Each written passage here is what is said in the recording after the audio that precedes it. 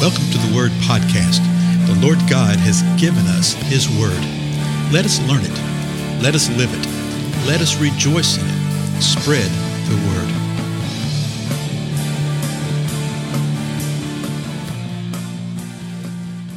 Blessings, everybody. This is Dale. Thank you so much for joining with me today on the Word Podcast. We're picking up our examination of the teachings of the Lord Jesus Christ. You see it all through the Gospels in the way that he spoke in parables. We're in Matthew 19, which this chapter doesn't have a parable per se, but it has a narrative that continues on from some parables that we saw in the 18th chapter and some parables we'll see in the 20th chapter. And I want to go back and reread the portion that we covered yesterday, beginning with verse 16 of chapter 19. Set the context where you see what's going on, and then we'll push on to the end of the chapter. Here's verse 16. And someone came to him and said, "Teacher, what good thing shall I do that I may obtain eternal life?" And he said to him, "Why are you asking me about what is good? There's only one who is good. But if you wish to enter into life, keep the commandments." Then he said to Jesus, "Which ones? Which commandments should I keep?" And Jesus said, "You shall not commit murder. You shall not commit adultery. You shall not steal. You shall not bear false witness. Honor your father and mother, and you shall love your neighbor as yourself." The young man then said to Jesus, "All these things I've kept.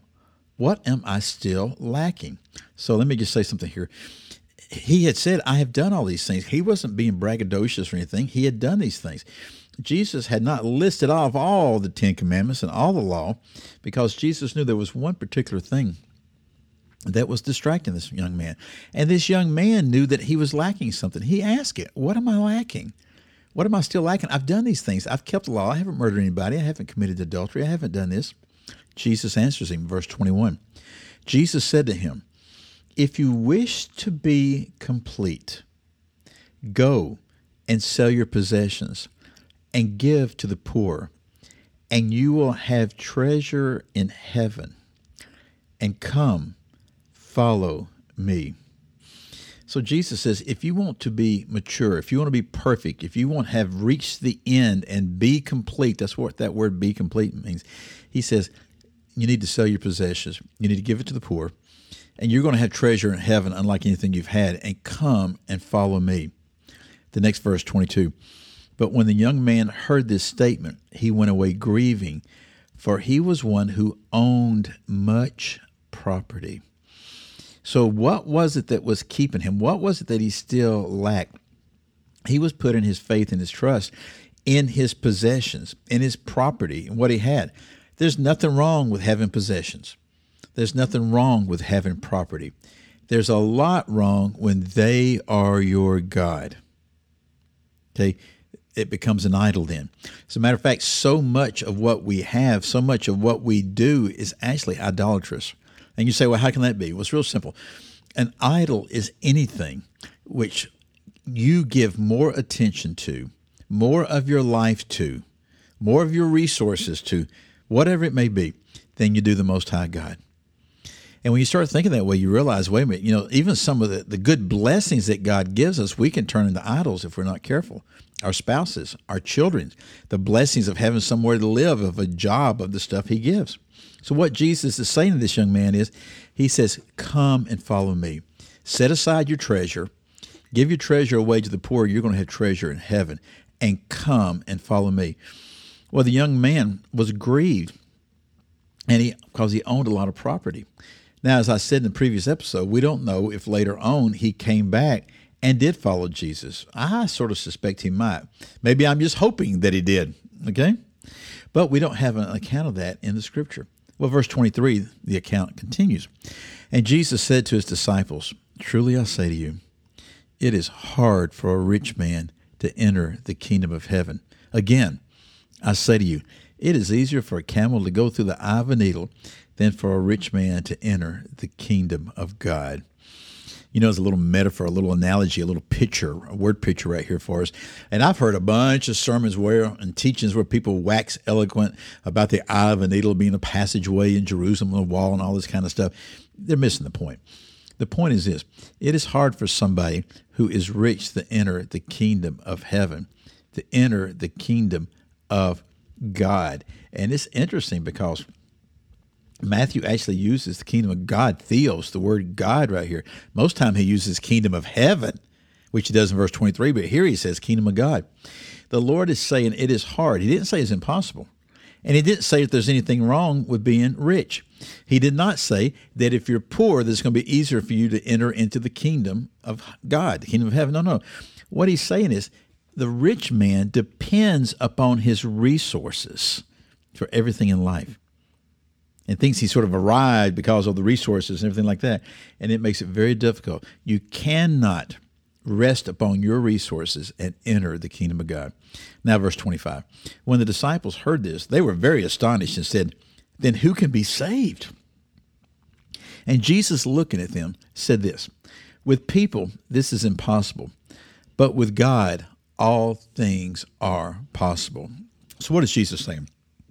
He said, it's impossible in the flesh to enter into the kingdom of God by your own resources, by your own riches, by your own power. You can't do it.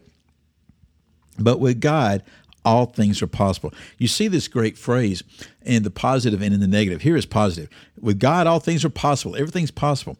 Another portion of the scripture says, with God, nothing is impossible. They're telling us the same truth, but from the perspective of possibility and impossibility. Possibility, all things with God, all things are possible. Impossibility, with God, nothing is impossible.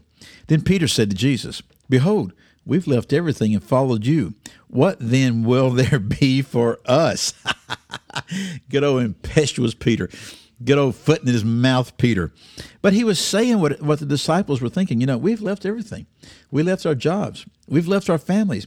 And we're following you. What will there be for us? Is there a benefit?